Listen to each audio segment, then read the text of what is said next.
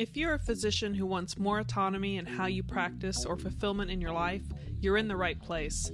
This is the Change Physician podcast, where our guests reveal how you can learn the mindsets, skills, and strategies to create the life you want without selling out your morals or values. But before we begin, I want to remind you of the free book giveaways, guides, and other physician resources available to you at thechangephysician.com. Welcome back to The Change Physician. I'm Melissa Cady, the Challenge Doctor, with my co-host, Dr. Kevin Caccaro, on our Saturday Salutations on nothing less than April Fool's Day. So we are here, truly here, actually live, unless you're seeing the recording. So that makes me like April Fools, that would be awesome. Yeah. So how are you doing there, Kevin? I am doing well. How are you? I'm good. Well, just for those of you listening, if you've never seen the Saturday Salutations from the co-hosts of The Change Physician, it's all about just kind of getting you up to date with us individually or events that maybe we just feel like talking about, or what has been going on in the podcast itself, such as recent episodes. And I'll plan on just hitting up those recent episodes, and that would be from the last week of March. Kevin and I talked about 4 things to do to make friends as a physician. Yes. But I would say it applies to anyone. As an adult, we don't have the structure and the settings that we used to have as children. So we go into depth about that. And actually, we based it off some articles too that we were looking at. Any comments about that, Kevin? No, other than the funny thing is, it's always specificity is great for marketing, like 4 ways to make friends as a physician. But realistically, for anything that's important, there's these core principles and you can apply them almost anywhere. And I think we even talked about that in the episode, but yeah, just take off the it's like, understanding. Well, I'm not going to go into all that, but it's like okay, it might have a little bit some nuances added in, but there are some core principles that relate to whatever topic, such as making friends. So yeah, that's episode 242. And then this past Thursday, as we like to always do, is just to throw things back in the loop or the cycle. So people that missed maybe our first year or two of doing this podcast, you can see in Thursday throwbacks.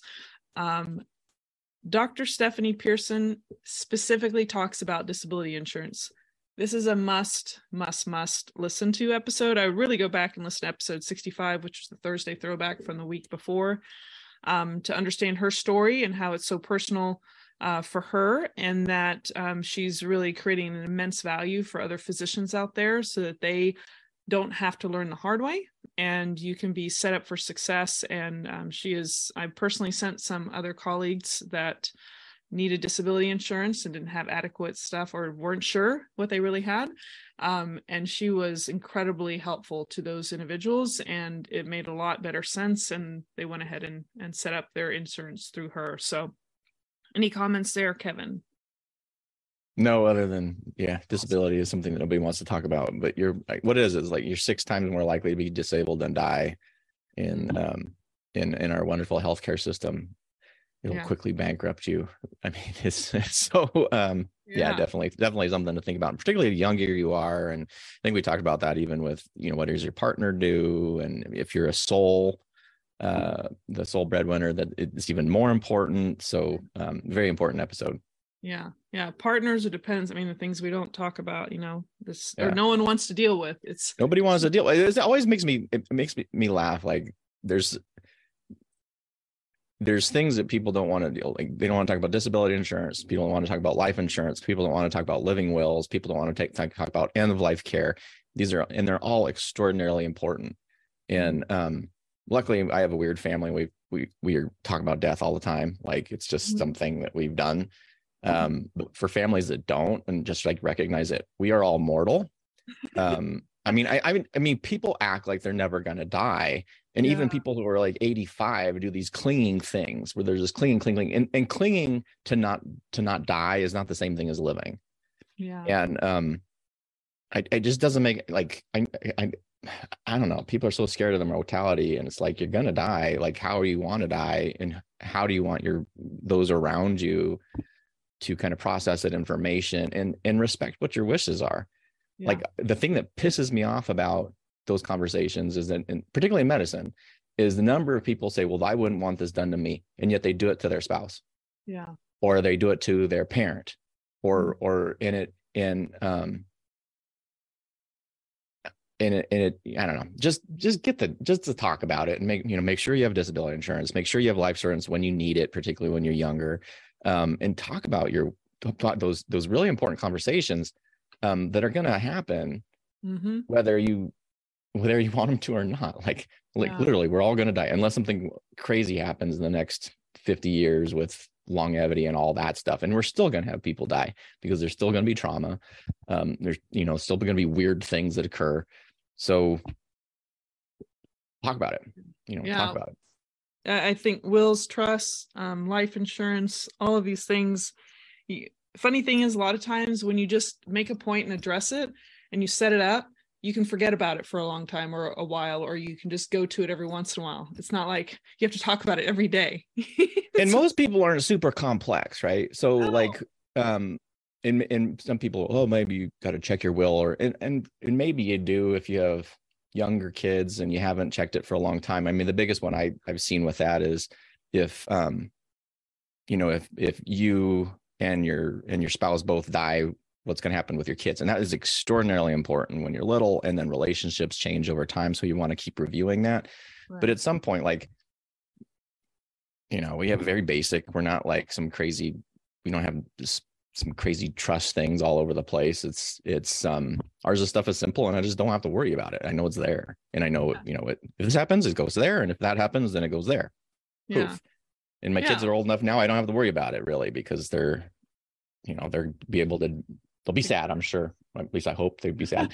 But anyway. So it's not just get it done, get something done. Yeah, no, I mean, it's true. Like, even if you have some more complex trust, it's just, if a new asset comes into your, ownership, or, you just update things as big things happen. And that's pretty standard. I wanted to mention, just like, even, I think sometimes talking about these things are really, I guess some people are a little more emotional about things. I don't know, what do you want to say? I mean, I consider myself, I have emotions, but I can also be very, like, it seems stoic to a lot of people. I'm pretty much even keel. I wouldn't consider this is a debate I have with my husband all the time. I'm not emotional. I'm not overly expressive emotionally at times. It just depends what it is. While he's a lot more expressive and a lot of things. Like, for me, I can look like I'm just like almost like a flat line at times, but just taking it in. I don't let things affect me terribly much, but I think when you feel, you're laughing at me, not quite like that. I mean, I get very excited about stuff at times, it just depends. But I guess when it comes to work, I'm very much focused on work. I'm very serious when it comes to getting my work done and doing it well. So that kind of takes me out of that emotional fluctuation. And that's probably a very strong suit, because that is probably not the place to be hugely emotionally labile, right? The especially people that are anesthesia. Like, I know, like people freaking out, and that like, doesn't help you. Yeah, you don't need to do that in the work environment. There's a reason we have professional things. Yeah. I'll remain professional, but yes. But I think when you talk about these things about being just basically reminders of mortality, and I think it really makes you try to look at the choices you make in life. We had this off-camera discussion. Yeah. Makes you really put things in perspective. Like, what are you waiting on? Like, what do you want to go do with your life? What do you want to go explore? What adventure do you want to take? Like, I think it helps you with that. You're going to say something? No, I mean, because the death perspective is an old Stoic exercise. I think it's called the memento mori, where you are remembering that you are going to die. And way back when I ran a program, and one of the last sessions on it was write your own eulogy. Yeah. And people cried. Like, they were like, because they wrote this thing out and they realized that there was things that they didn't have, that they were missing or wanted. And I'm like, well, that's powerful, because no matter how old you are, if you at least recognize what those things are, you can address them because you're still here. Yeah. So, yeah, I mean, people push when really it's like, okay, well, let's bookend it. Deadlines is, Parkinson's law, which says that the task at hand will expand to the amount of time that you allot it. And so that's why That's deadlines right. are so important. So if you live like your life is, if you're going to die next week, amazingly enough, you may do a lot more things, Yeah. I wouldn't recommend that all the time, because there's a balance of, making sure that you're preparing for your future or not. But it's not a bad thing to kind of imagine, well, what if I died next year? Or what if this happened? And, what do I want to do? Or, yeah. Yeah. And it's okay that it can maybe feel a little uncomfortable because, Well, if it didn't feel uncomfortable, it'd be kind of weird. Yeah. I think that would be sort of bizarre. Oh, I'll be dead tomorrow. Okay. No problem. Okay. I guess maybe you're super zen, but I don't know. Yeah. No, I mean, it usually stirs something up a little bit. And it reminded me just of like, I don't know, just sometimes people just always want to assume the best, or they're not really facing reality of things. I got reminded of that a couple of days ago when I talked to a patient who discussed a medical condition that really, really, really should be on like a medical bracelet or something documented in the wallet somewhere, because they're like one out of like a million or hundreds of thousands of people that have this thing, and they don't have anything to document it, so if they're in a car accident, which no one's like, if you're not thinking realistically, then you're just going to assume you're never going to be in a car accident and that you're going to never be rendered unconscious and can never speak for yourself, like that, or you always be able to speak for yourself, like that's just insane. So I told this person, I'm like, you need to have, if you're not willing to wear a bracelet or something, you got to have it in your wallet or somewhere where they're going to look at your stuff, so that you don't have a problem, when you undergo any kind of anesthetic or surgery or anything treatment wise. So anyway, just made me think that people are just like ignoring realities of what can happen to us at any time. Well, we live in our own delusions, right? And sometimes we don't want us to be threatened. It's like it's good to be a little realistic and to just recognize what can be harsh realities or realities for a reason. Yeah. And if you ignore them, it doesn't make them go away. It just means that you're ignoring them. And when something arises, you're going to be completely unprepared, or those around you are going to be completely unprepared for it. And in some cases, one, it actually could expedite your death. Number two, it can make your life worse. Or three, it can make the people you love, their lives worse. So, I say stop being selfish and be realistic and just take care of those things so that you're not a burden to others, unless you just want to be a burden to others and, do what you want. But that goes along with the drama in the workplace. The what? The drama in the workplace. Oh, God. Oh, everything's crazy in my personal life, so I'm going to bring it into my professional life. I mean, luckily I don't have to deal with that, but yeah. Why can't we just focus on the patient? Take boundaries, boundaries. Not everyone's good at that. Well, anything exciting or fun you'd like to share? Yes, of course. I've been preparing for this one, in the way back when we used to do Friday faves and we talked about our favorite stuff. Well, I think we either talked about this last week or maybe we talked about it off air, but this is my new my Gib board. So awesome. It's ghosting because of my background, but what this is I fell for the advertising very quickly in it was a Facebook ad. You admit to that. It's a weird. So a year ago, and you guys probably, there's two things I talk about a lot. I talk about the kettlebells, and for a long time I was talking about my Rev balance board, which I still absolutely love. But this one is basically a hardwood platform with a slack line on it. And this company was freaking brilliant because they sold slack lines, and slack lines are these like the flat cable ribbon things, and you'll see them in parks sometime. People put them between trees, and they walk on it like a tight rope, except it's a slack line, so it's not super. It's tight, but not that tight. And I don't know how it was freaking brilliant because they just put this on a board, and the board then can sit on your floor.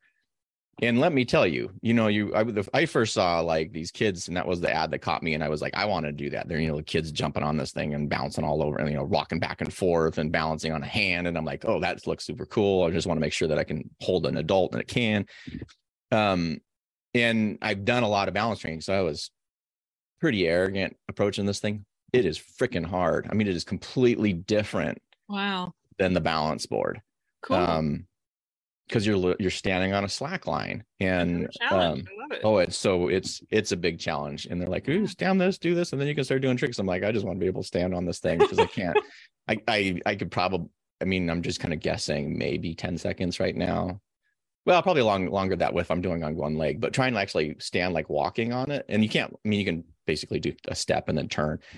Holy moly, totally different muscle groups and pretty cool. Yeah. That's awesome. Yeah. Good. I love it. I'm just getting excited to maybe start doing some walking and jogging with my new little puppy. So he's walking and jogging. Well, he's got little legs. I mean, they're long for his little body, but I'm very excited to be able to not be stuck here, puppy, sitting and actually getting him out and doing some more active stuff. So he hit puppies are weird, because I'm not a dog person at all, but having friends that do like the puppy thing. Yeah. And what it really reminded me of is like a newborn, except you condense the first year of being a parent into like 3 weeks. And I don't know if you had to do this or how old you were, but like my buddy who had puppies, and it was like he was waking up in the middle of the night to like take them till they could pee and do it, and he wasn't sleeping, and he didn't sleep really well for like 2 or 3 weeks because of all the care that was involved. And I was like, that sounds a lot like having a baby, except it's a lot shorter. So you can't put a diaper on them and have it be clean. You can. It's just not as easy as the bald skin of a baby's rear end. Yeah. How would you do a diaper on a puppy? Do they have like little cutouts for the tail? Or... Well, I do know there's some that, that lose their functions, that they, still give them a life and, have little wheels to run around. Oh, I've seen those. Yeah. So they have to have something to catch their stuff. But no, we got them around 2 months, I think. And, luckily my husband and my sleep schedule is kind of overlap, and so he's up later, so it makes it nice to be able to like deal with that puppy part. So he's been a godsend dealing with our little Rico, but so he's getting a little bit better, and we're now going to start training him to go outside. So that is my update from the puppy world. From the puppy world. Yeah, it is part child. We knew that going in, but you're getting this point with the same thing. You keep thinking, you keep putting it off. I've been putting off having a dog since I met my husband over, wow, today is actually I think it's 2009. And so that would mean 14 years. So today is officially, since we started dating to now, obviously we're married, today's our 14 years. So, your first date was an April Fool's joke? No, it wasn't. It was one of those progressions of friendship to more. And we estimated around April 1st was like when he asked me to be his girlfriend. So will you go steady with me? No, I don't think he said it like that. He said, would you be my girlfriend? Would you be my girl? So 14 years, all those years I didn't have a dog. He had his cat, and then he lost his cat. And a year later, we got a new cat. And then we have now an 11-year-old cat. And all this time, I've foregone having a dog, which didn't make sense the first few years because I was still finishing my training. But so I wouldn't say he caved.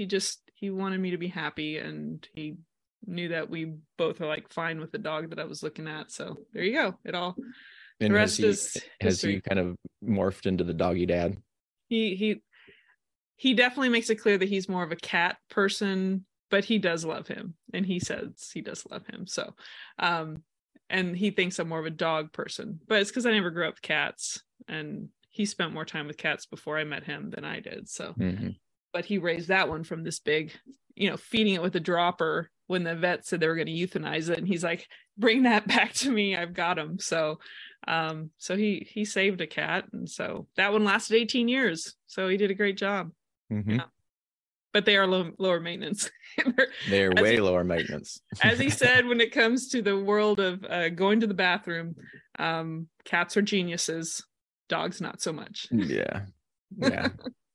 I agree with that. Yeah, I would love to have a cat, but too many allergies in the house. So that can affect people sometimes too. Yeah. Well, I won't belabor that topic, but anything else you'd like to add before you take us out? No, other than happy Happy Fool's Day. Happy April Fool's Day. Have a Like if I had happy I wish I had a joke or a good April Fool's thing to even do, but I don't have anything. Hope you fools have a good day. How about Yeah. that? There's a friend of mine on Facebook. She posted something that was like picture of Mr. T. And it said, happy April, fools. I was like, that's awesome. That is I was so just awesome. thinking about him when I said that. Yeah. Happy April, fools. So I guess we can end with that. Happy April, fools. There you go. Yeah. That's it. You're not That's going it. to say, Well, what else is there? go to thechangephysician.com if you I'm supposed to say that. Yeah. Happy April, fools. If you want to join the Fool community, go to thechangephysician.com. Nice. I like it. You all take care. Stay well, folks. Thank you for joining us today on the Change Physician podcast. If you've enjoyed this episode, please let us know by going to thechangephysician.com. And while you're there, be sure to check out the free book giveaways, guides, and other physician resources available to you simply by joining the community at thechangephysician.com.